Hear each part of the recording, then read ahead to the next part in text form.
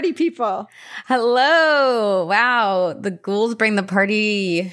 Everybody be bringing the party. Well, I'm still feeling the party from last night's green room. Oh, what a good one. My dad called me this morning and was like, your mom didn't sleep at all. And they're like staying in hotels. And he's like, she squished against me. And then I didn't sleep because she was scared. Oh my gosh. Nick's mom texted me and was like, Fran and I were listening as we were driving up a really windy, dark, isolated road in the middle of the night. It was spooky. Gosh. Wait, okay. I actually saw that I saw that Wendy was in the chat and I screenshotted it. So let me send it to you. Oh, she was in the chat. Well, I mean, I could see that she was present. I love it. Not necessarily chatting, but I just sent you the screenshot so that you can have it for memories. Thank you. Thank you. You're welcome. This is Two Girls, One Ghost. Two girls, one ghost. And we are your ghostesses. That is Corinne. Hello. And I am Sabrina. And before we get into this episode, which is sure to send shivers down your spine, I, Sabrina, Paige, Deanna Roga, Zuli, need to make a formal apology because I feel like, hearing back from all of you and getting feedback from our listeners, I realized that I did not do the story of Nam Madal justice. And that I'm sorry, I never wanted to discredit or invalidate the ancient civilizations. And I think I got carried away with the idea of giants and magic and didn't spend enough time talking about how ancient civilizations had advanced technologies and we are not the smartest people on the earth and our civilization doesn't know everything. And just because we can't figure out how something was made does not mean we should jump to magic or conclusions, because I believe, and I hope everyone else does too, that these ancient civilizations and indigenous peoples had a level of sophistication that we do not understand. And I don't want to perpetuate the idea that our society knows everything. So I am sorry. And I hope people can forgive me and realize that I'm learning with all of you. And I hope to grow from this moment. I think that's part of our podcast too, right? Like, I think we've stumbled a lot and made a lot of mistakes and said things incorrectly. And I think it's nice to have such a supportive community that gives us like the constructive feedback where it's not necessarily an attack, but like helps us to actually grow and mold our future conversation. So yeah, I think that's super helpful. And two, it's a difficult thing too when it is easy for you and I to get swept up in all of this stuff, we love right? the magic. And I think we forget sometimes that, the internet is full of a lot of things, and that doesn't necessarily mean that everything's accurate and correct. And yeah, so I apologize, and I am grateful. Well, I should apologize too, because I was the listener and I was like, whoa, I don't know how they could have gotten food. Where it's like, okay, everybody has boats. Like, you can just like boat yourself to the other shores or. Yeah. And even if we don't know how to. Yeah. And also, like, truthfully, like I think it's amazing and incredible that there are these technologies that we don't understand. That makes it even more impressive and special as an island, as a place in the world, because it proves these technological advancements that we don't have today, which I think is incredible. And I wish we could go back in time and learn from them. I know. Well, maybe one day we will. It's also, I mean, like, we're located in America, so we get a lot of our information fed through an American lens and through a European lens. And a lot of the things that happened in Europe or in America aren't applicable to a lot of other civilizations. So yeah, I think now we know. The more we know. The more we know. I do have a ghost story. Well, actually, two ghost stories that I would like to share. I need to hear them. Okay, so this is from Susan, and she's super sweet. She lives in Boston as well. And her and I chatted earlier today. I'd been hearing for a long time that she had some ghost stories. I just never had an opportunity to like connect with her and chat about them. And I hope I'm doing them justice. Oh my gosh. I was like, holy shit. Okay, well, so the first one is... Well, first set the scene. How were you able to finally connect about ghost stories? So, yes, great question, Sabrina. So her and I, since we are living in the world of a pandemic, don't necessarily see each other in person all too often. And I was like, you know what? I need this story and I need this now because we're recording tonight and I want to share you the stories. So we set up a Zoom call and she was literally like sitting at her place of work in the stairwell, like telling me the ghost stories, and people were walking by. And that's she'd like amazing. Pause and be quiet and be like, hi. And then like wait for them to leave. It was so funny. Okay. But the first one is, so she lives in Boston and she lives in a one of the like many churches in the Boston area that have been turned into apartment buildings and condos. Ooh, so that's cool. Very spooky, very cool. And she was telling me that she found it through a realtor because she had asked the realtor when she was moving here to basically find unique properties. She was like, I like spaces that, you know, aren't necessarily the traditional spaces people look for. Like, I'm into loft buildings. I'm into, you know, things that were not once apartment buildings, stuff like that. So her and her husband get set up with their cats into this building that is right next to a cemetery and was built in the 1800s and has like a ton of history and is 1000% haunted. She said that they hear noises a lot at night, and she hasn't talked to any of her neighbors about it, but she's like, they have got to hear the same things that we do. And it's not just like old creaking or anything. Like it's like paranormal activity. She was telling me one example was that her and her husband during a weeknight, it was like October or something. She was like, I was already kind of like spooked. It was spooky season. And they were watching TV after work, and it was like 8 or 9 p.m. And they heard down the hallway, there's this big long corridor that like leads to the elevators to the other units. Mm-hmm. And down the corridor, she heard like, like it sounded like a little kid, like a toddler running, like And so her cats immediately, and one of them's kind of a scaredy cat and the other one's pretty brave. But she said both of them were like, and like ran and hid under the bed. So her and her husband are like, oh my gosh, what are they reacting to? So they walk to their front door and they open the door, and she looks down the hallway one way, down the hallway the other way, no one. And so she listens for like the door to open or like the elevator to chime, and she didn't hear it. So she was like, I must have just missed them. They must have, you know, my timing was just off. So then her and her husband go, and they sit back down on the couch to continue watching TV.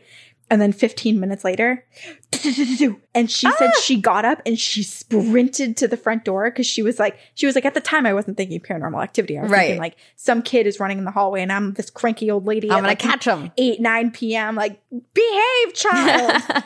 And so she said she like sprinted to the door and opened it like just basically as the noise passed, and there was absolutely no one. And she said she was so freaked out, like at least it's not spooked. In her apartment, unless the second story is. Right. No, she said she's gone up. There's multiple levels to this building too. And she said she's gone up to the second story before, just like poke around a little bit, but hadn't had any like paranormal experiences live while she was in that building. Okay, that's good. It's definitely spooky. It doesn't seem like it's bad. If anything, it's just like a fun, like maybe residual or also just benign child haunting. So that's assuring. Yeah. But I want to see photos of this apartment. It sounds so cool. Okay, I'll send it to you. I won't say it here because I don't want people to like know exactly where she lives. No, but I won't. If she ever moves, I'll tell people. But okay. But yeah, no, I'll send you the listings, Sabrina. There's actually a few churches that have been changed into condos and stuff, which is really cool. There's a few in South Boston because I was looking at one to potentially move into one time, but it was out of my price range. Oh, but the other story she told me, and this just reminded me so much of the campfire stories that we had last night where people were talking about like dreams and visitations that they had from relatives and loved ones. But her father-in-law passed away. He lived in Nashville with his wife, who's still alive today. But he passed away a few years ago, and it happened very quickly. He was sick. He had cancer, and he passed within 6 months. And so it was really sudden, and it was really hard, and no one was prepared for it. And she just describes him and his wife, her mother-in-law, as like the most amazing people that just upon first meeting them, when she and her husband first started dating, they were like, we love you. Like, you're already our family. Like they were just like the nicest, warmest, most welcoming people ever. And so she's very close with them and loves them very much. And so when he passed, obviously it was difficult for everyone, but they weren't like living right there at the time in Nashville. But what she was telling me was that her mother-in-law, like this man's wife, after he had passed away, she would hear his voice a lot. She would hear him speaking like in the house. And so she knew he was near. And that those experiences kind of started to dwindle. And I don't know exactly, because she didn't know exactly what was being said when her mother-in-law was hearing him speak. Mm-hmm. But she said that not too long ago, they were in the house, which has since been sold. So they can't go back to the house anymore. Okay. But they were in the house, and her husband, Susan's husband, was holding their niece, who's like 2.5 years old, and like had her up and was just kind of like playing with her, tossing her. And they were at the bottom of the stairwell. Mm-hmm. And she turns, the niece turns and starts calling up, like saying his name. I forget exactly if it was like Baba or like some word, and was waving like, hi, Baba. And was waving to the top of the stairs. And what was so special about that too, not only was she like seeing him, but that was his spot. Like, he was a very goofy, silly guy, and he would often go to the top of the stairs and like yell nonsense or like kind of like announce that he's here before descending the stairs. And that was like always his spot, that he like said something or was goofy before coming down to join the family. And it's exactly where this niece who didn't know him really, she's 2.5 years old, saw him and was waving. Wow. Isn't that's so special? And then this doesn't necessarily mean that his spirit is there right now, but she was saying one of the things that's like kind of sad is that the dog used to always lay at the bottom of like the chair when he was in the chair, and that the dog still does it. So I don't know if it's like just, you know, this like sad thing where it's just like habit and waiting for him to return. Aww. Or if maybe he's sitting in the chair. Yeah. But you said they don't have that house anymore? No. And the mother-in-law, she sold the house because it was a little too big and there's a lot of, you know, sadness. I am curious if the new family has had experiences with his spirit, or if he's followed the family and now it's just kind of... I feel like based on how he was there and how he was like, you know, saying things to let his wife know that he was like still there. I feel like he's probably moved on and is just like following the family now or visiting when he needs to give a sign. But she was telling me that when her husband like put down the toddler, their niece, after the niece was like, hi, Baba, that he turned to Susan, and Susan was like, what's happening? And he was like, and like looked so scared. And then he looked back up to the landing at the top of the stairs and goes, Dad, if that's you, please don't haunt us. You know, you can be haunted without getting scared, I guess, maybe. Yeah. You know what this reminds me of, or it just makes me question, I think, because I've been watching it, it's making me question the spiritual world again. But I started watching Ghosts, and I'm pretty sure you've brought it up before, and I had never seen it. And I just finished all 3 seasons. Which one are you watching, the British one or the American the one? British one. Oh, you finished it? Mm-hmm. Oh, I have to admit, I only got 2 episodes in. What? I sometimes have a hard time getting into British humor. I'm like my God, all for the procedurals it. And like true crime British procedurals, but yeah. Oh, for some I love reason, it. The British humor doesn't capture Interesting. me. Okay, well, I love it. I am so sad that I don't have any more episodes to watch, but it just is really interesting because all the spirits in that show are stuck in the house or on the property there because that's where they died. And it just, you know, it makes me ask so many questions about the paranormal and like what the rules are, and if there are rules, or if there's certain ghosts that don't have to follow the rules, or if like you can level up and move past a place. And what I like about Ghosts, given the 2 episodes that I watched, what I liked is the one woman. I like that they combined both an active haunting with a residual haunting. There's one specific woman who's like an active participant amongst the ghosts, but something takes her over, and at the same time every morning she has to throw herself out the window, and she has no control over it. It's just like this stain on the energy that just has to repeat time and time again. Yeah. And I was like, oh, maybe residual hauntings can also be done by active ghosts. Yeah. We don't know have to anything. Think of them so separately. Yeah. You know, it did change. If I've learned anything in the past 2 weeks, it is that I know very little. And I think I've already known that. And there's so much to learn, and there's so much to... It's okay. There is so much to learn. Find. And it's hard too, you know, like talking about the paranormal, there's rarely answers. Yeah. And especially when we dabble into like myths and local lore and legend, it's easy to say like, oh, the locals believe this because we get what was provided on the internet. Right. But it's another thing to actually be a local and get like the true story and know exactly kind of like what the lore is. Yeah. And lore is lore, you know, like some people might believe it and some people don't. Some people don't. I believe in Champ and like Champlain, but a whole lot of other Vermonters say, no, Corinne, there's not a giant sea monster living in our lake. And I say, I think I saw it one time. And so I believe myself. One day, Corinne, you will live out in the woods and you will find and collect all the cryptids and creatures, and it will be great. And I will ride Tramp. Ride Tramp. I will ride Champ to and from. Wow. Okay. If there's any artists out there, please draw a picture of Corinne riding Champ, because I need that for my personal collection. If Handmaid's Tale ever becomes a real thing, I'm just going to ride Champ to Canada. That's going to be my escape. Wow.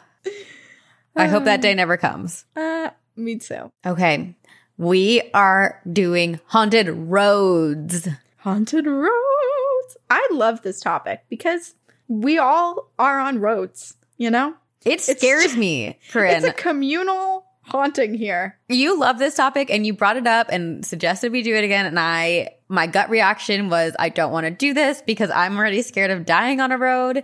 And I think this might be the third time we're doing roads. Yes. Because I keep putting it back love on it. Our list. You love it.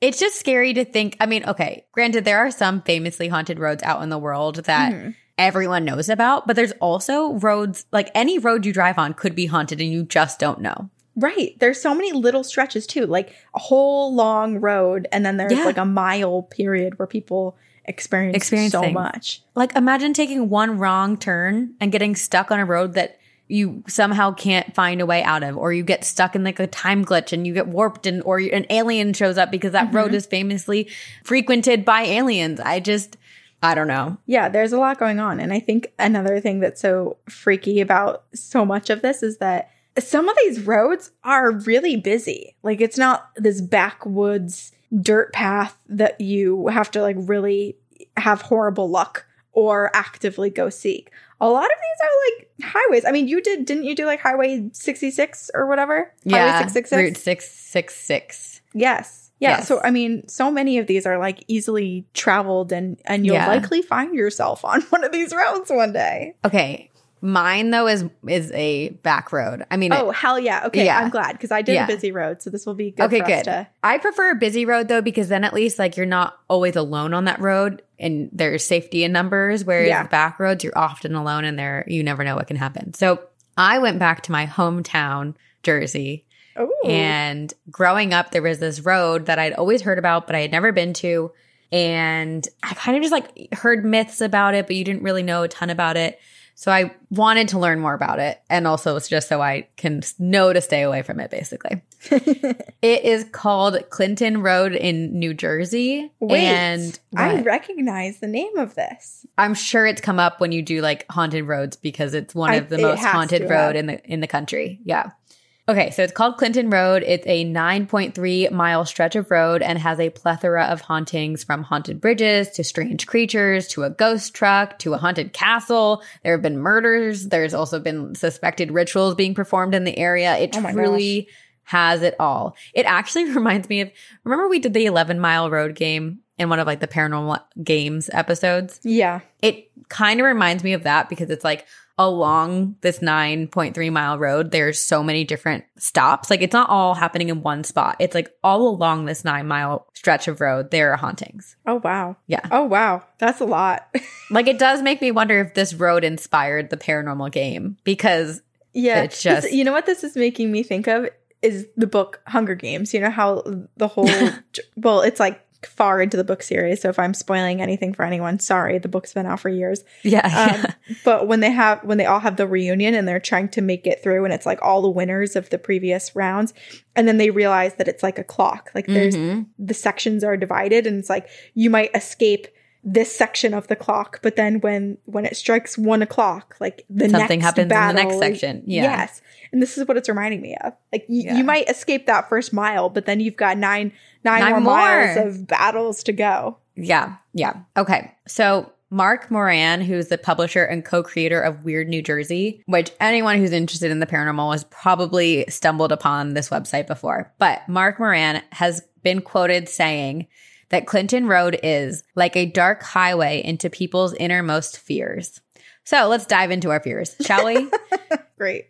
Okay, so Clinton Road winds its way north through trees, passing the picturesque Clinton Reservoir, a couple of bridges, and then a few houses that are like way off the road, all the way up to Upper Greenwood Lake. It's approximately 9.3 miles long, and it begins at New Jersey Route 23 in West Milford Township, New Jersey, which is northern Jersey.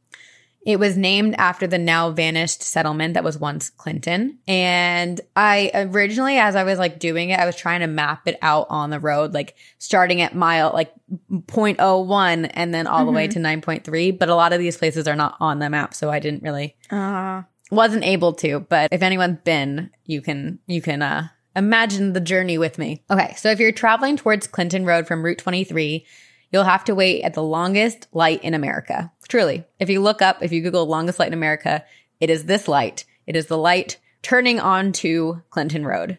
Because they want to give you extra time to bail out. Exactly. That's what I was thinking. I was like, this must, because it's trying to prevent people from turning down the road. But I just thought it was a funny fact. And I looked up how long the light is, and it's a combined wait time of about 5 minutes and 30 seconds. No. Mm-hmm. Immediately no. Because it's like a multiple traffic light. So there are 2 red lights that you have to go through, basically. And you want me to sit there for 5 minutes? Contemplate your decisions. That's like 2 songs. Too long. Okay. So the first more commonly known spot along Clinton Road is about 3.4 miles into the drive, and it is called the Clinton Furnace. It is just off the road on the edge of the Clinton Reservoir, and you could truly just drive right past it if you didn't know it was there because it's hidden off the side of the road, kind of like the woods have grown over it. In addition to looking very out of place, the stone structure has quite a bit of local lore surrounding it. People say it's a Druid temple and that it has been used for rituals and sacrifices and is a space that many spirits have been called upon and now is a hotbed for activity. But in reality, it is a 200-year-old historic site. It is the only thing that remains of the 19th century iron-making community that was once established in 1826 in Clinton. Oh, cool. Mm-hmm. And the furnace at one point supplied iron for the entire region until 1837. And then basically it shut down. A lot of the buildings were demolished, and sometime in history it evolved from this like really cool historic building into some dark lore. No one really knows how or why, but probably from local teenagers who used to go meet up in the woods and, come up with like, these rumors. Or people have also driven past that stretch of road and like seen groups with flashlights and candles, and it gives off this ominous look, especially like I'm speaking so fast because I'm so into this story. Like when you drive past something and you see something in the woods that's super, not that this happens to me ever, but imagine driving past a stretch of woods and seeing like a group of people in the woods with lights and candles. Like you would for sure be freaked out and jump to darker conclusions. Yeah, of course. So somehow this legend became known, but teenagers then started taking advantage of this, and they were like, oh, this is the perfect place to meet up and like drink and stuff. So the structure itself started becoming deteriorated, and the government actually jumped in and was like, we're going to try and preserve this. So now today you can't really get access to the building. It's fenced off in the hopes of preserving this piece of history. But teenagers will be teenagers, and so people still do go out to the woods and try to access it. Anyway, that's stop number 1. So far, so good. Doesn't seem terrifying. It's more like lore and local legend. Mm-hmm. Nothing really to be scared of, right? But this feeling will not last long. And you don't have to go much further on Clinton Road to experience the next haunted stop. So up next are 2 spots that are side by side. There is a Ghost Boy Bridge and Dead Man's Curve, both very aptly named. If you can guess, Ghost Boy Bridge is named that because there is the ghost of a young boy. And as the story goes, there is a ghost of a young boy who died very young who hangs out at this bridge. It is said that if you throw a coin into the water beneath the bridge, that all of a sudden the coin will be thrown back to you from the boy who's beneath the bridge. Oh! There's also been versions of the story where you throw the coin, and then the next day when you go back to that location, your coin that you threw will be back on the side of the road. So you'd really have to make sure you take photos or know it's your quarter or your coin, whatever it is. Right. Also, what a guy. Just returning everybody's money. That's not what I would do. I would hoard that shit.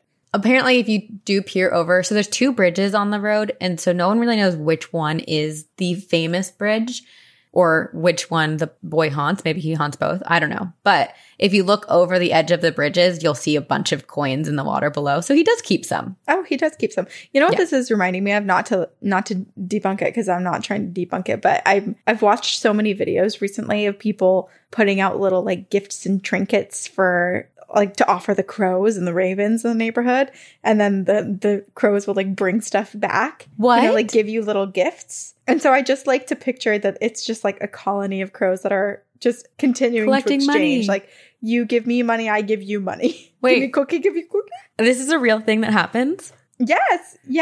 Because they're so intelligent, and they basically like want to reciprocate. So if you feed ravens, they will likely start bringing you little treasures that they find throughout the neighborhood. Oh my gosh. So you must befriend them. Ravens and the crows. I'm going to be the raven girl.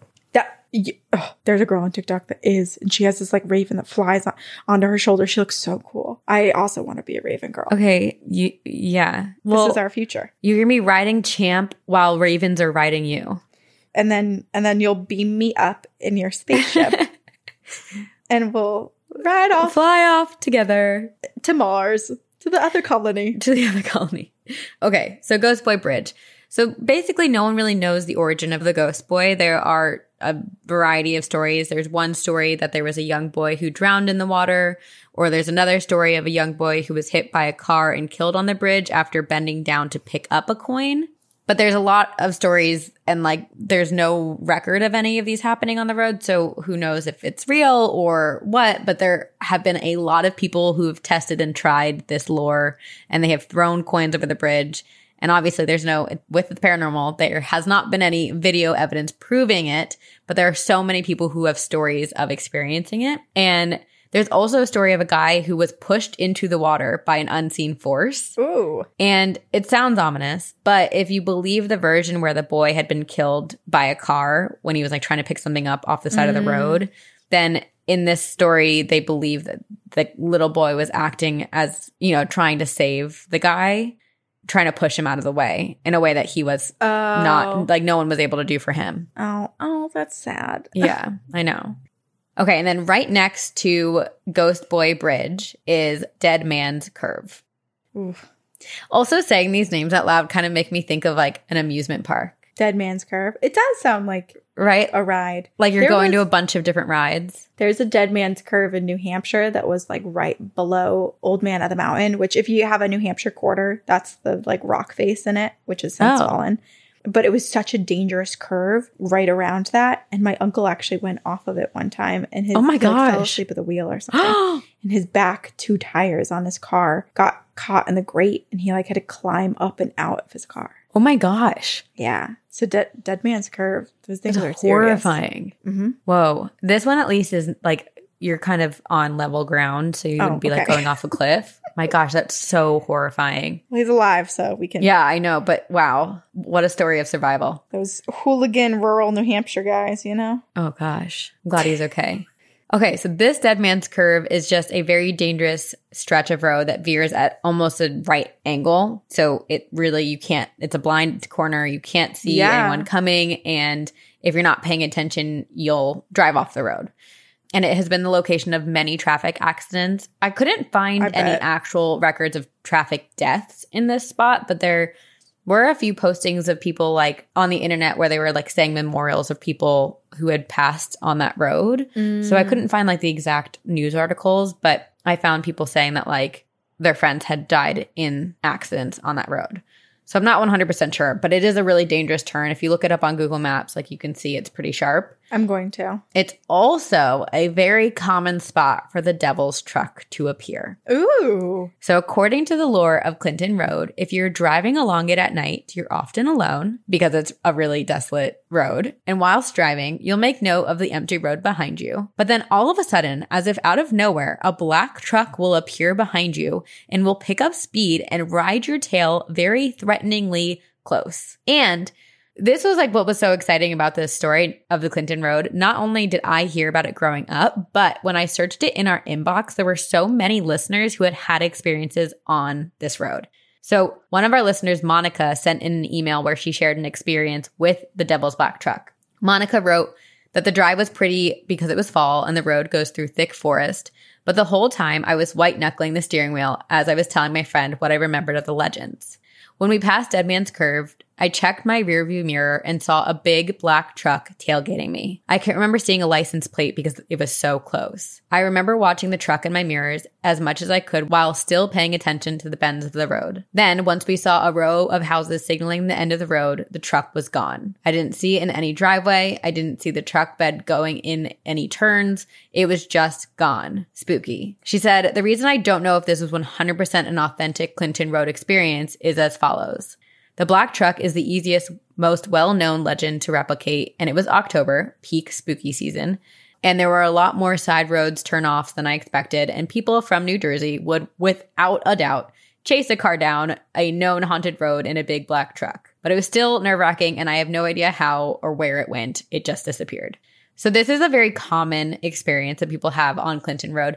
People will be driving and all of a sudden they will see headlights in their rear view mirror behind them, and the car will get extremely close to them to the point where like they can't see anyone in the driver's seat. They can't read a license plate. And as quickly as it appears, it disappears. This reminds me of, it was in Highway 666. Yeah. Route 666. Didn't you say a very similar thing happened with a truck that would like basically veer people off the road? Or maybe I did in my story. Yeah. Yeah. Oh, that's just so scary. It also reminds me of, there's another place in New Jersey that I think we read a listener email about. There's like a tree that if you go and touch it, like a black truck will appear and follow you. Oh. I can't remember what it was called. Yes. But it's a very interesting. Right. Why is it never like a Subaru? Like why isn't ever like a, whoa, I just stuttered. But like a green Subaru, you know, something that's kinder and less intimidating than a large ass truck. Well, because they're trying to be intimidating, whatever it is. Okay, fine. But as Monica said, it is actually has become common for people with black trucks to mimic the haunting and dangerously speed or tailgate cars along Clinton Road. But when I was reading about that, I was like, oh my gosh, okay. A movie came into my head. Picture this. A group of teens decide to buy a black truck merely for the purpose of scaring and mimicking this haunting on Clinton Road until one night, as they're waiting to scare some poor souls, they hear a noise in the woods. And then they see a black truck tailgating them. And then the story does not end well for these teens. Sabrina, you should write this. I love it. I wasn't ready for you to stop. I was ready to sit here for 90 minutes and listen to the movie. My research is 7 pages long, so I couldn't write the whole movie for you. I'm so sorry. Okay, but so back to the real Clinton Road, not my movie anymore. Some people don't even see a car behind them, but they'll just see the bright lights in their rearview mirror, and it's like not attached to a car. Like they can see the lights and then nothing underneath it or behind it, which is kind of scary. Yeah. It's basically a ghost like car. Phantom lights. Yes. Yeah. And the only way to get rid of the aggressive driver is to get to the end of the road or hope that another car joins you on the road, because apparently the black truck only tailgates you if you're completely alone on the road. Okay. And another haunting along the road is related to the now remnants of a castle that was once built on the land. And though there is very little left of the castle today, it is hard to miss. Okay, so it's called Cross Castle, which is how it's known locally, but the owner who built it called it Bearfort House by Cross. And it was built in 1905 by a man named Richard Cross. And Richard wanted to build a castle for his wife and kids that overlooked this beautiful landscape. It was meant to be serene and a place for his family to grow. It was this like beautiful 3-story castle built out of stone, but sadly and tragically, Richard Cross died just 2 years after completing the castle, and his family sold the estate to the city of Newark. And then the city came in, basically tore apart the castle, took everything that was worth money, and then just like left an empty shell of what was and had been a beautiful castle behind. Aww. And because they like didn't protect it or do anything, of course, it became a hotbed for some teenagers and parties and people partaking in the devil's tango, or people also maybe possibly trying to summon the devil, and also horribly apparently rumored to be a meeting place of the KKK. Oh, great. Yes. There are stories of local teens partying at the castle, but there were also like a lot of them who would like have weird, unsettling feelings, and everyone knew to follow the buddy system while they were traveling to, from, and being at the castle. Like no one ever could be there alone. And while it was a place of fun for some, others believe it became a place of pure evil. Whenever people experience strange happenings along the road, they're quick to blame people who had previously performed rituals or sacrifices back in the day. So like, basically, based on all the legends that exist on Clinton Road, people think that a group of people maybe performed rituals or sacrifices and opened a portal of some kind along the road on the grounds of what used to be Cross Castle. And truly, it got so bad at Cross Castle, like of people like breaking in and loitering and doing who knows what there, that the community was like, we need to get rid of this building. So in July of 1988, they burnt the castle to the ground. And today there are only a few stone structures that remain. It's truly like a piece of a stone wall here or there. So it really has no roof or structure anymore. Yeah. But there is a legend that every October 30th, the castle rebuilds itself. And if you drive past I love this. You'll look and see the full castle. But if you do like a double take, it will be gone. So it's like there's a residual haunting of the castle. This is so cool. Yeah. This is so cool. I know. We have to go. I don't know if I want to. What? I mean, it just sounds like there's bad energy. I don't know. Well, I'll tell you more right now. For the castle. Yeah, but you have to go all the way to the end of the road to get to that. We'll take the back way. We'll helicopter that's true, in. We could. Helicopter in. We'll take Champ in. In addition to all these specific locations and hauntings, the entire road seems to be haunted. Apparently, no matter where you are on the 10-mile stretch, people have reported the feeling of an eerie sensation and of being watched by something in the woods. People have seen strange lights that just shine on their cars from the woods. They've heard disembodied and childlike laughter coming from the woods. Just basically all around bad vibes. And apparently the vibes date back. The spooky energy and vibes date all the way back to the earliest record of them were written down in 1905 by J. Percy Crayon, who wrote that the woods just beyond Clinton Furnace was not advisable to pass through after dark. He wrote that the woods were infested with robbers, witches, and ghosts. There is also a legend of 2 ghost rangers who patrol the forest, and according to local lore, 2 patrolmen were killed on duty somewhere in the 1930s, and that they continue to patrol the road and the woods in the afterlife. There are stories of people like driving along the road and being pulled over by these patrolmen and being spoken to. And there's one story specifically where these kids were driving, they get pulled over and stopped by the patrolmen. They talk, they exchange words with the patrolmen and keep driving. And as they get to the end of the road, they're pulled over again by different patrolmen. And they were like, we just talked to your coworkers, like basically like, hey, we just talked to like the other policemen. And the police were like, yeah, I guess. And the police that pulled them over the second time were like, what other policemen? Like, we're the only ones here. Oh. There's no one else on duty. And so, again, with a lot of stories about Clinton Road, there was no evidence or record of these deaths online that I could find. Mm-hmm. But there have been plenty of encounters with these spirits that are on blogs and on Weird New Jersey and kind of all over the internet. Wow. And while a lot of the ghosts and deaths that are told about Clinton Road seem to be a mystery, there is one very well-known murder that took place on Clinton Road, and it is the story of the Iceman. This already sounds really spooky. Well, it's New Jersey, so when you think New Jersey, you think the mafia. The mafia. So in 1983, a cyclist was riding along Clinton Road when he spotted vultures circling a tree and decided to investigate and discovered a horrific scene. On the edge of the road, he found a garbage bag with a human head sticking out of it, and there were turkey vultures preying on it. So he called the cops, obviously. The cops determined that the body belonged to Daniel Deppner. And as the story goes, in 1982, Daniel Deppner partnered up with Richard Kuklinski and Gary Smith in a scam to steal cars. But Richard began to believe Daniel and Gary were inept and just decided to kill them both. So Richard poisoned Gary with a hamburger, and Gary died in his hotel room, and Richard stuffed his body under the hotel mattress.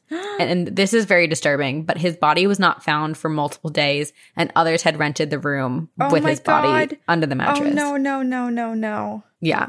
Oh, no.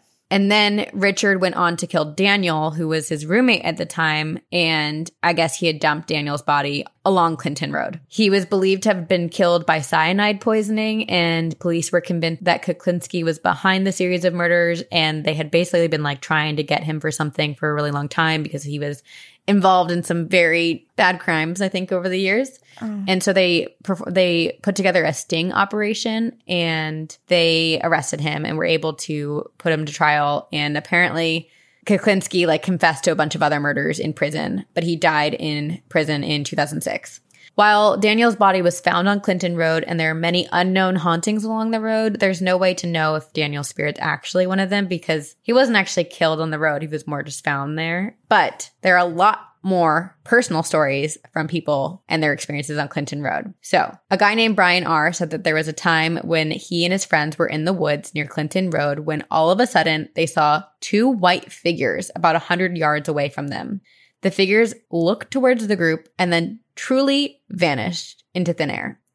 Others have heard strange chants coming from within the woods, which is one of the reasons people in the area say to never get out of your car while driving on Clinton Road. According to someone who shared their story with Weird New Jersey, he and 6 of his friends went to explore the wooded area where Cross Castle once stood. As they got up to the road, they parked their cars, got out, and started drinking some beer. About 30 minutes in, they start to hear chanting and chains rattling. And one of the girls they were with apparently started to go into a seizure. And they were trying to help her. They were trying to get help. Basically, the chanting is going on this entire time that their friend is having a seizure. And all of a sudden, the chanting stops and their friend becomes totally fine. She stops seizing. What? Totally fine, has no recollection of what had happened. I had the chanting was gone from this. Yeah. I mean, imagine experiencing it, how horrifying it is. Other people have said that they've become physically ill while driving down the road. And to add to this, we have another encounter from one of our listeners, Roger. Roger said, I'm not sure if you guys have covered Clinton Road yet, but if not, you definitely should look into it. It's in New Jersey and said to be the most haunted and strangest road in the country. My first weird experience on the road took place in 2011-ish. I went with a friend who had a mutual fascination with the paranormal, and we were hoping to experience something. Well, I did at least. We ended up doing a little hiking in the woods around the road because there are some actually really nice hiking trails back there. But anyway, it was getting late and the sun was going down and it was still kind of light. And in the blink of an eye, the sky darkened by like 5 shades, like someone put an Instagram filter on it. It was like I lost an hour of time in a second. Oh. Mind you, I didn't because the time did not change. But it was like someone just dimmed the skylights really quick. And I've never felt crazier because my friend who was right next to me did not notice anything strange. I went on to have a smaller strange experience on the road just last year. My friend and I traveled to the road for our YouTube channel, which is called The Wayward Sons. So we went hiking on the same trails and we found a little cave. We went into the cave and I didn't notice anything strange until later when I was editing the video. What I noticed is that there are a few pieces of equipment malfunctioning in and near the cave that worked fine the rest of the trip. I know it's less exciting and probably shouldn't have ended with that one, but it is unique because I actually have it on video. We did a 3-part series on our channel about Clinton Road that ended in the trip vlog. Anyway, again, love the podcast and I'll see you on the other side, Roger. So who knows what Roger experienced? The lights changing. I mean, it's weird that his friend next to him didn't experience anything. Yeah, that's so bizarre. But it's one of those things that makes it so creepy, you know, that like one person's reality gets changed and that they're suddenly like targeted. Yes. And it kind of like gave me Alien vibes. Mm-hmm. Like, did you see that? You sent me that video and it's also been all over the internet that just came out this week, but there's like a moving cloud. Yeah, and everyone's like, look, the Dementor. Yeah. But it's like, it's interesting, like, that aliens are like mimicking things, or if you believe it's aliens. We're talking about 2 different videos right now. There's been a lot of videos that have come out I haven't seen the Dementor one. I have to send you the other one. But yes, that one cloud. I'm talking about the cloud one. Yeah, the cloud that was like. Yeah. A ship was cloaking itself as like a cloud. As a cloud. Yes. And after reading Roger's experience, I also saw that there are a lot of UFO and alien suspected activity on Clinton Road. Steve was driving on Clinton Road one night when he saw a UFO. He was driving around Dead Man's Curve and suddenly saw a huge flash in the sky and a triangular disc that was so big.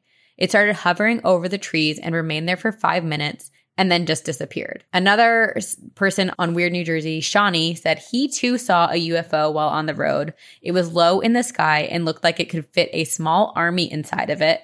Within a blink of an eye, it was gone. Another person on Weird New Jersey submitted that he and a friend were driving along the road, and as they went further, they saw hundreds of lights on both sides of the woods. They were blue, red, and white lights. He and his friend were so scared that they tried to get out of there as fast as possible, but as they were driving down Clinton Road, the lights seemed to travel with them along the road in the woods. Ooh. Until all of a sudden they vanished. And then on top of all of these things that are happening on Clinton Road, there are also unearthly animals and cryptids that people have encountered along the road. From hellhounds to the Jersey Devil and many other strange creatures that people don't know what they are. It's just a hotbed for the supernatural.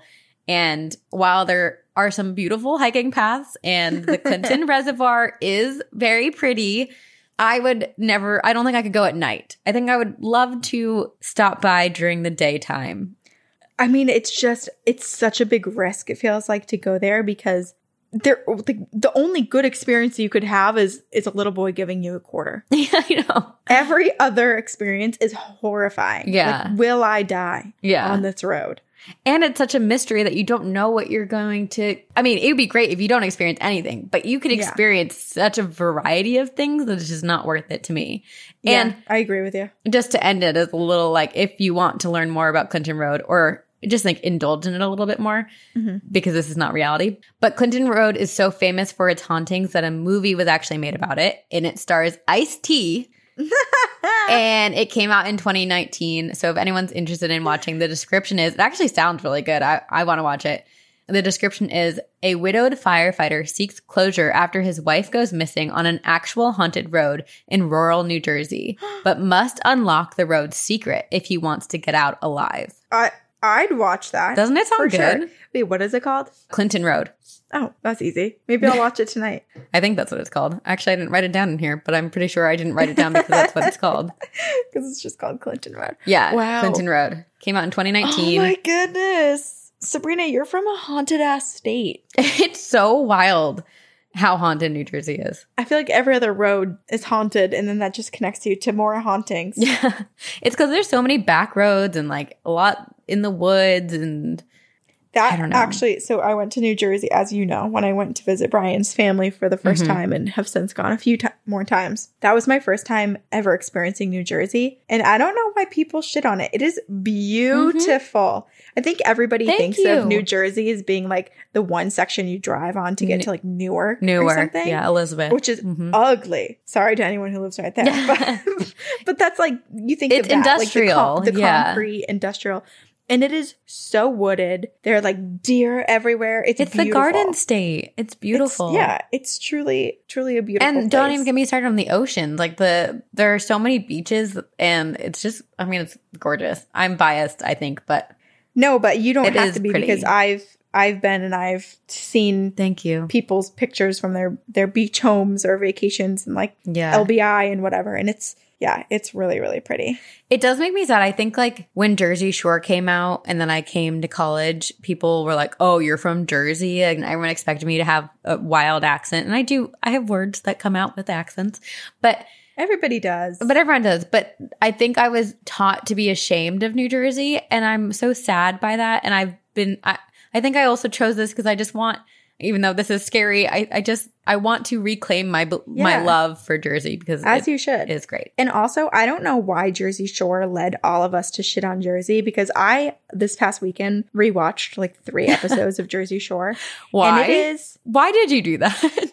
Well, I was skiing in Jackson, New Hampshire, and in between our snowboarding and skiing and like dinner and stuff, we put it on to relax. And I love that. So good. Like way better than I remember it being. It is one of the best maybe the best television show ever produced. Wow. That's high praise.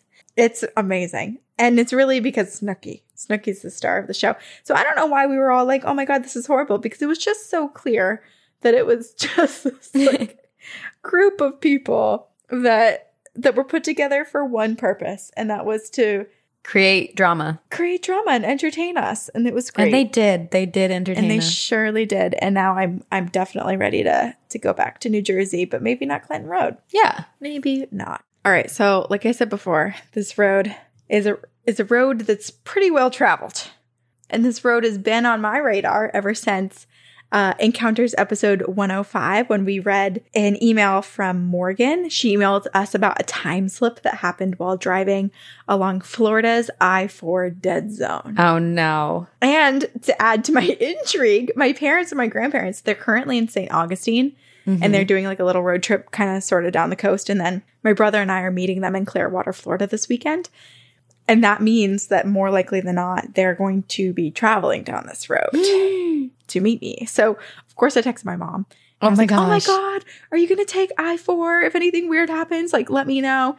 And so I'll report back if she does. But honestly, after doing my research, I texted her before I like actually fully finished my research. And now I'm like, I do not want them driving on this road. Oh my gosh. Well, tell them to only drive unless things happen during the daytime too. But there's just so many accidents and everything. Oh, no. So, all right. So I-4, it is a large interstate, and it is a very dangerous one. The National Highway Traffic Safety Administration said that it averaged 1 death for each of its 132 miles between 2011 and 2015. So that's 130-some deaths in just 4 years on this road. Oh, geez. And that's so pretty sad. Yeah, that's pretty, like, representative of many years. That was just like an example of how often they happen, but there's some like 2,000 deaths on this total highway. Jeez. Yeah. So it sounds like a lot, and that's because it is a lot. It is one of the deadliest highways in America. And when I say one of the deadliest highways in America, I don't mean like, oh, it was on a list and it was ranked, 38. No, it is almost always ranked number 1. Whoa. As most deadly. Yes. So I will never drive on that road. I wish people wouldn't. And the problem is it's like Orlando's right there too. And so people go to Disney and they take Wait, did we drive that when we were in Florida? Did. Wait, hold on. Let me look.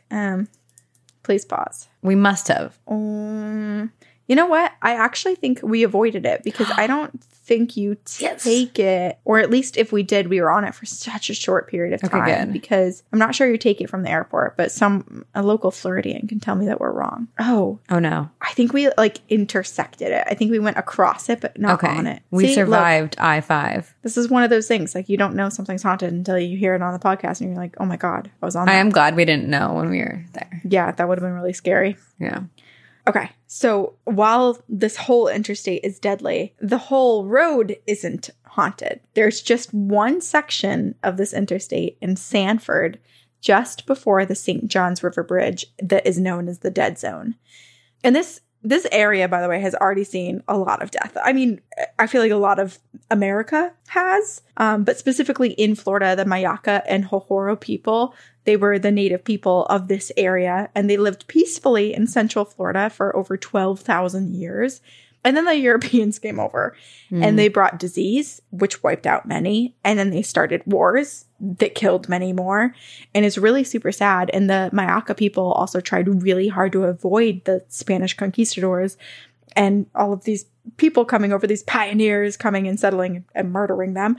And they just really wanted to live peacefully, but they couldn't escape. So they tried to kind of like retreat into the woods and whatnot, but it didn't quite work. And now we're left not really knowing much about them. So the Mayaca people, they spoke a different language than the neighboring tribes. So unfortunately, there's not a ton of information found, at least from my quick searches on the internet.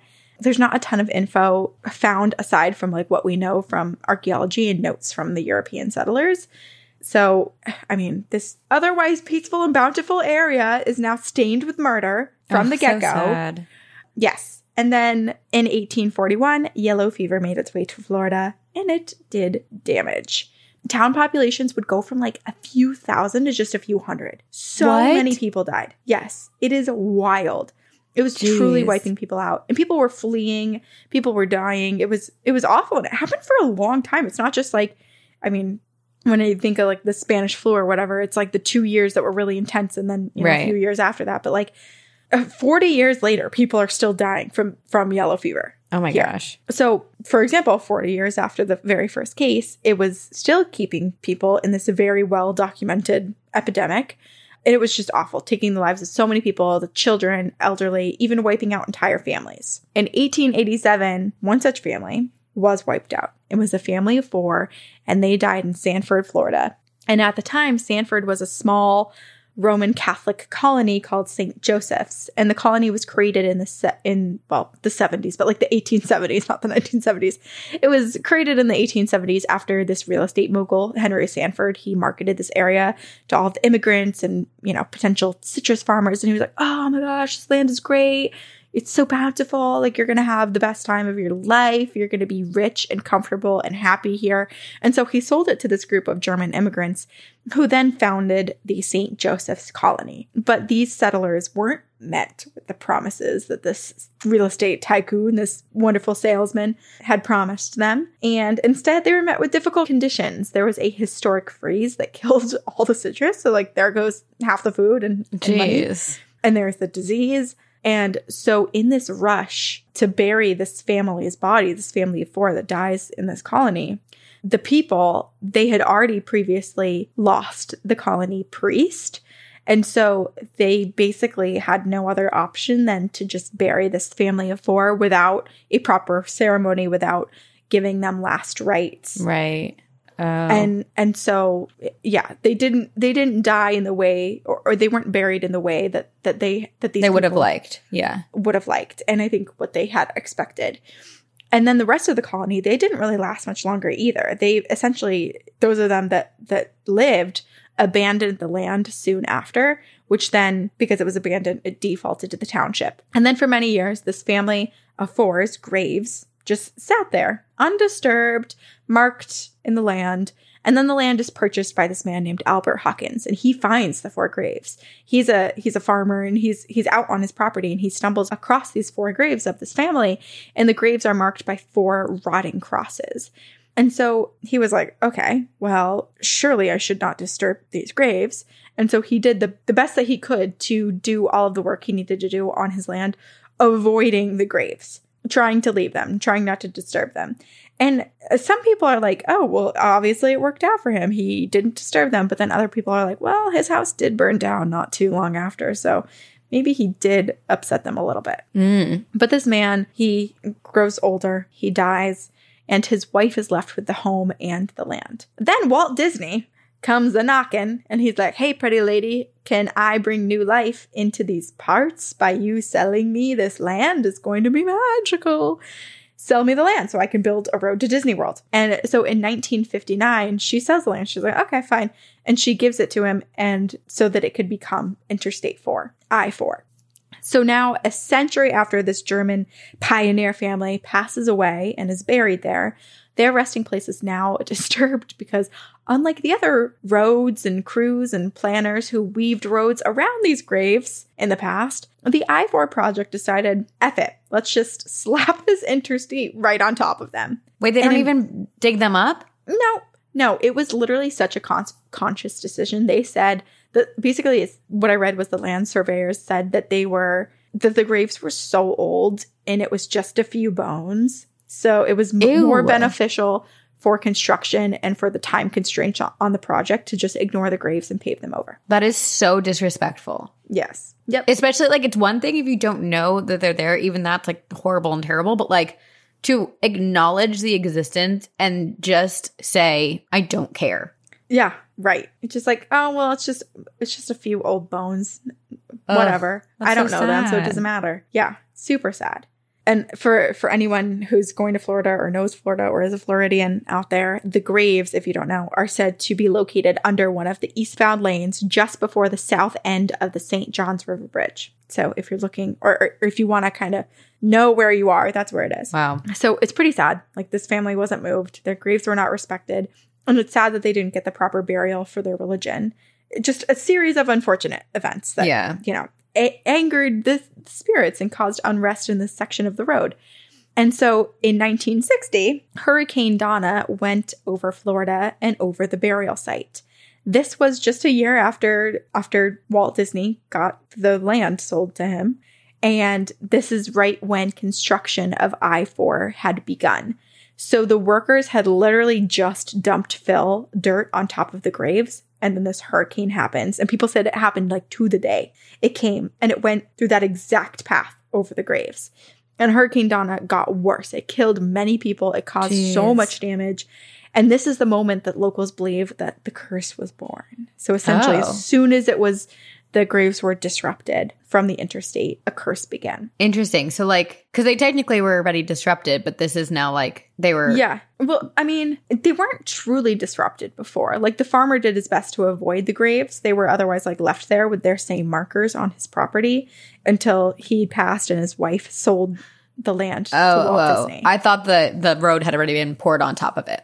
Oh, no. Sorry. I'm going back to the beginning. Gotcha. We're starting. There were other roads that were built around the area, but they always avoided these. This is now right on top. Yeah. Yes. Okay. And now this is right on top. And so, like I said, the whole interstate is dangerous and has seen accidents, and the whole interstate is a place that I'm probably going to try to avoid. But this particular stretch, the dead zone, is only a quarter of a mile long. It is so tiny.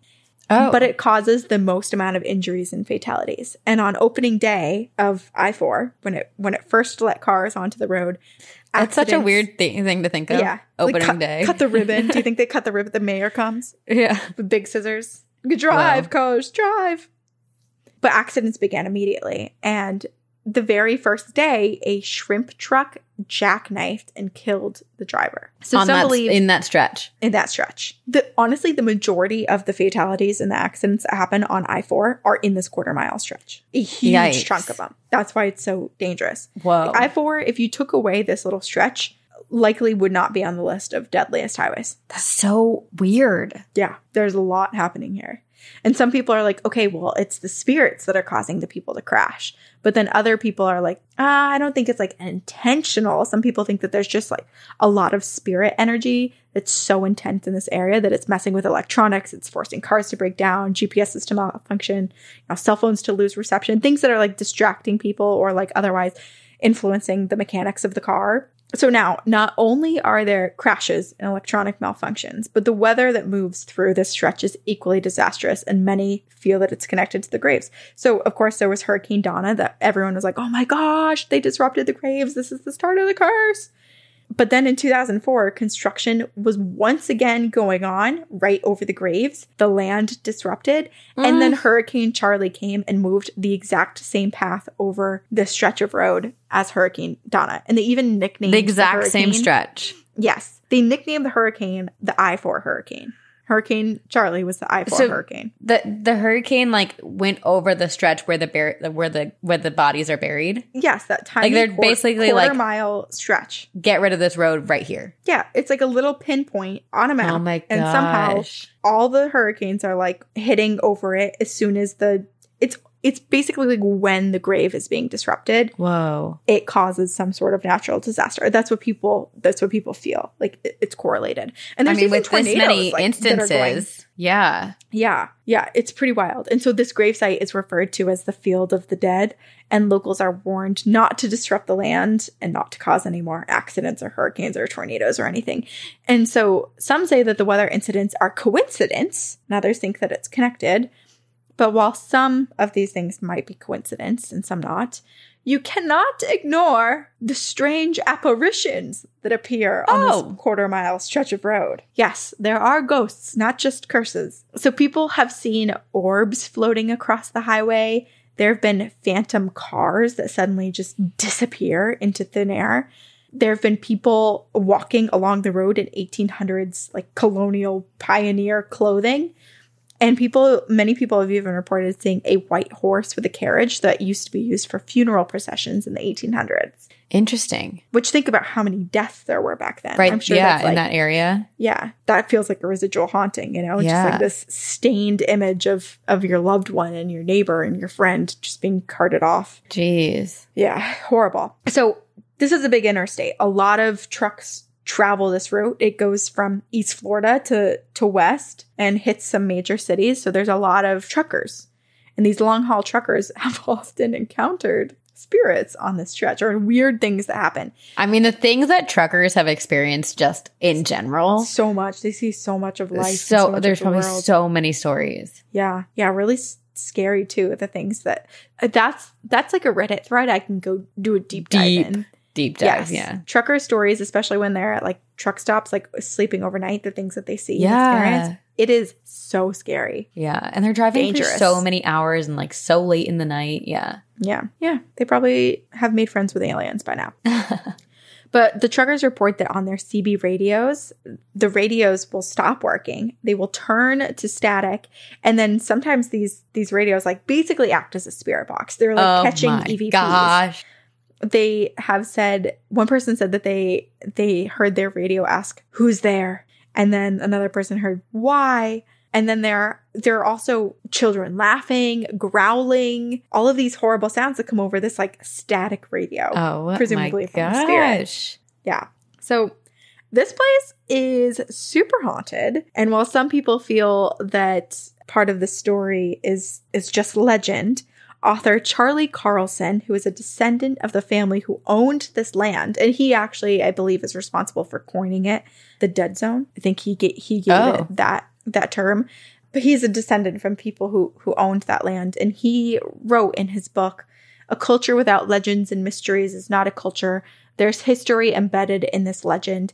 It works in our favor if we're interested in preserving history." So he thinks it's great to retell it because it's a way to remember what happened here. Remember what happened to these people and this family and the colony that was there and the native people that were on the land before then. So he's all for the haunted legends, though I'm not sure he's ever encountered anything himself. But well, some people, he's an ancestor, so he doesn't need to. There's no reason for them to haunt him.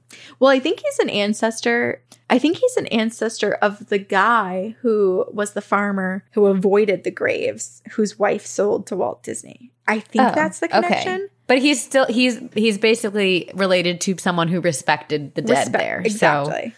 Exactly. Yeah. Maybe? I wonder if that's like how we know who gets haunted or experiences something there. It's like, is it a familial line? Is it the descendants, basically? You know? Oh, interesting. Like, you would think that they wouldn't. You would think they wouldn't hurt their descendants. But I'm thinking like the descendants of those that hurt them. Oh my gosh. Oh, that's dark. It's a dark. It is dark. Yeah. Never mind. Okay. Moving on. All right. Well, anyway, that's it. So, people continue to tell this story of this family and their unmarked graves and pray that these angered spirits and the curse of Florida's I-4 dead zone does not find them. And so I pray that it does not find my family when they travel too to Florida, Clearwater, Florida, when I meet them. That's so, I feel so sad for all these people who lost their lives in the past and also present. If it's like that deadly of a stretch of road. Yeah. It does make me wonder. It's like things like that. It's like truly would just building the road or like moving the road. I mean, granted, I know this is probably so expensive, but moving the road just a couple feet to the left or to the right, like would that make a difference?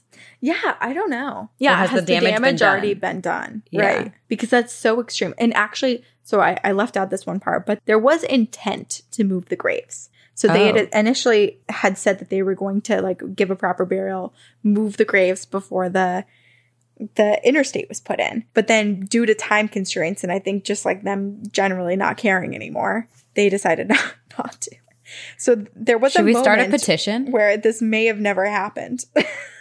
Should we start a petition to move the graves now? I mean, yeah. I feel like this is a petition for these people, and this is a petition for like the thousands and thousands of other graves that have been disrupted or not given proper burials. It's like when we talk about the asylums and all of these people who were struggling with like mental illnesses and physical disabilities, and they're just unmarked graves, murdered and given like a white pebble as like a marker. Number, if that. Yes. Oh, it makes me so sad. It really is. It is sad. It's sad because I want people to be remembered and I want people to have the burials that they want. I don't care what happens to me. You can feed me to the sharks, but I want other people to have the respect that they're asking for. Yeah. Wow. Well, we're going to avoid that road, or we're going to avoid both of these roads. I'm never going to drive again. How about that? We're only going to teleport from now on. We're only riding Champ. I hope that happens in our lifetime. Teleportation or riding Champ? Wouldn't that be great? Or both? Both. Both. Are you kidding? Yeah. I mean, a lot has happened in the last 100 years, so I imagine a lot will happen in the next 100 years. Because in my life, I'm living to be 128 years old, apparently. Okay, listener stories. And once again, more of our listeners have had encounters on Clinton Road. So not only did I include some in the episode, I'm also doing a listener story at the end about Clinton Road. Look at you. It's like a you pick two moment. I know. You pick three, really. You pick three. Okay. I like it. You found a way to it's not cheating because we get to do what we want, but to incorporate three instead of one. I know. All of our listeners. Hey, it's not my fault that so many people have gone to Clinton Road. It's their fault, obviously. Okay. This is from our listener, Cece, and basically, Cece writes in the beginning that she wasn't sure if it was Shades of Death Road or Clinton Road, both which are in New Jersey. And Shades of Death Road I covered many moons ago on another road episode. But as she starts going through the story, she remembers that it was definitely Clinton Road. So that's just a little precursor. I love that she remembers as she's writing. Like, we get taken on the journey. Yeah, yeah. It's not like she remembered and then restarted the email. It was during, and there were no edits. Yes, which also makes me realize that, like, Cece probably has gone to both enough times where the two have kind of blended together. Yeah, or had experiences on both. Yeah. Okay. So Cece writes, "Hello, beautiful ladies and ghost. Cece here. I wanted to tell you beautiful souls that I grew up in Hackettstown, New Jersey, which is right next to Alamochi, by the way. I played soccer at the elementary school for years as a kid, and I spent many late nights riding down that road with friends ghost hunting. I haven't even finished the episode yet because I was so excited when I heard Shades of Death, I had to tell y'all how creepy it is. So I used to adventure with friends a lot late night, and what I'm about to share happened on Clinton Road. It is freaky. We always got out of the car to explore, and one night, something attached itself to my friend, and she said the whole way back to Hackettstown, she could feel something on her leg, like a child holding onto the leg of a parent. We pulled over at the local Target where the creek runs behind it, and if memory serves, this was many moons ago. She sat outside with her friend and willed the spirit to detach itself from her. Another incident that I was not there for, it was the same group of people were out exploring. They had 2 cars with them, and my friend had squatted behind the car to pee while others explored. I believe this was by the bridge where if you throw a coin, it will be thrown back at you, which is Ghost Boy Bridge. Mm-hmm. Anyway, she's doing her business when all of a sudden the car went into reverse and began slowly rolling backwards toward her. Oh. Someone in the group acted fast and threw it back in park just in time. Now, this next experience happened on Shades of Death. There is a bridge back there somewhere, closer to the Alamochi side. A local legend has it that a woman jumped from the bridge to her death. It isn't very high, so who knows if this actually happened or not. But if you turn off your car and lights under the bridge and honk 3 times, when you go to leave, she will land on your car. When you go to check it out, it's like she was never there and it never happened. I'm too much of a baby, or just too much of a believer, to ever have tried that one. I have seen the red orb you mentioned in the episode, and I am still alive, so just throwing that out there. It was also by accident, and I hadn't heard that legend, and now I'm pretty stoked I saw it, and I'm here to tell the tale. I saw it in a little area off of Shades, and the road forks, and there is a tree in the middle. The roads kind of make this triangle shape, and without knowing much about the history of this place, the spot gave me the frickin' chills. In high school, we always heard of accidents on the road and would smoke blunts at Ghost Lake. Outside of it being haunted and creepy, it is a very beautiful area, and I do recommend checking it out during the day, of course. I would also bring sage because you can never be too careful. You ladies crushed it again this week. I cannot tell you how much I love your podcast. Keep it creepy as fuck. Love you all, even though I don't know you. I'm sure I will send in more stories over time. Until then, stay safe, watch the crazies, and keep living your best lives. Sincerely, all the love and light, Cece. Dang, this is a lot of experiences. 2 for 1, 3 for 1, however many in one. So many. I keep thinking about the very first one where she said that it was like a child holding on to the leg of a parent, like her friend could feel this kid on her leg, and that they basically had to pull over and like will the it to detach, to leave them, which is it's so creepy to have this like prolonged feeling. You know, it's not just like a tug or like a hand for a few moments. It continued to hold on. Yeah. And although it's like related to a child holding on to the leg, like it is super unsettling. Something like leeching onto you for that long. Yeah. It does make me feel bad too, because now I'm going to try to put like a sad positive spin on it, where I'm thinking like the child just wanted to escape and felt comfortable with them and was like, take me home. Like, please, I don't want to be here anymore. If it was a kid.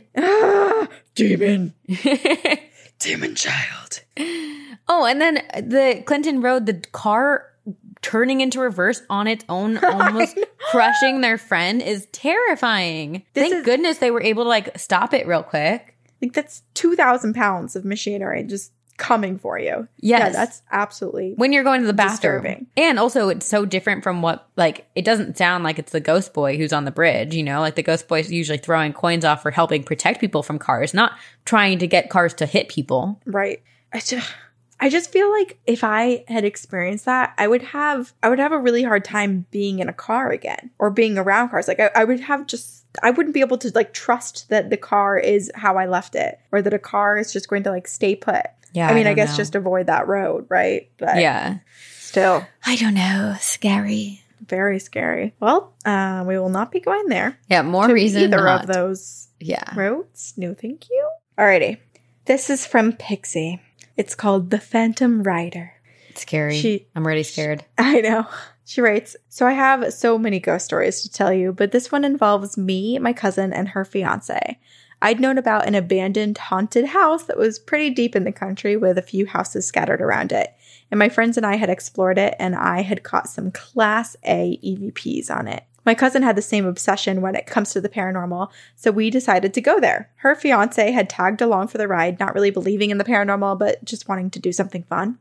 So on the way to the abandoned house, I filled them in again about everything that I'd experienced from the last time that I was there. After about a 15-minute drive, we pulled up to the house, and I grabbed my voice recorder and I started to record trying to catch EVPs. After about 20 minutes or so, we decided to leave because, well, there just wasn't anything really happening.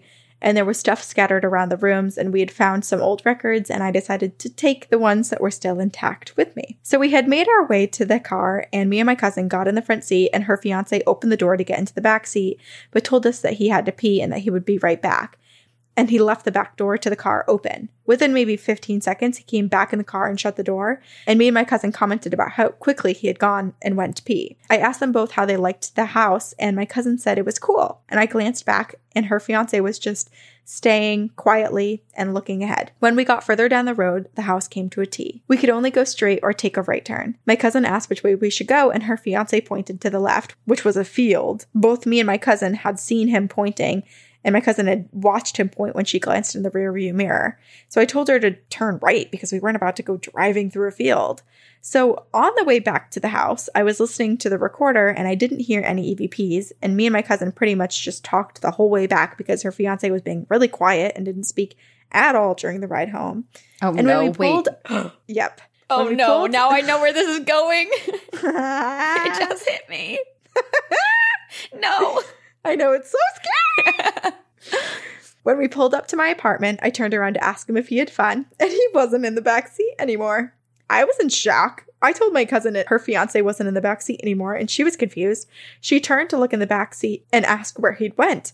And I thought I was going crazy for a second, and I asked her if she had seen him in the backseat too, and she told me that she did, and she had seen him point from the rearview mirror to turn left into the field. And she also said that she kept glancing at him in the rearview mirror. She then jumps out of the car, she opened the back door, and then she looked under her seat searching for him, which we both laugh about that part now. But, like, I would do that too. Right. You're trying to, like, rule out all the real, so like, confused. Yeah. Right.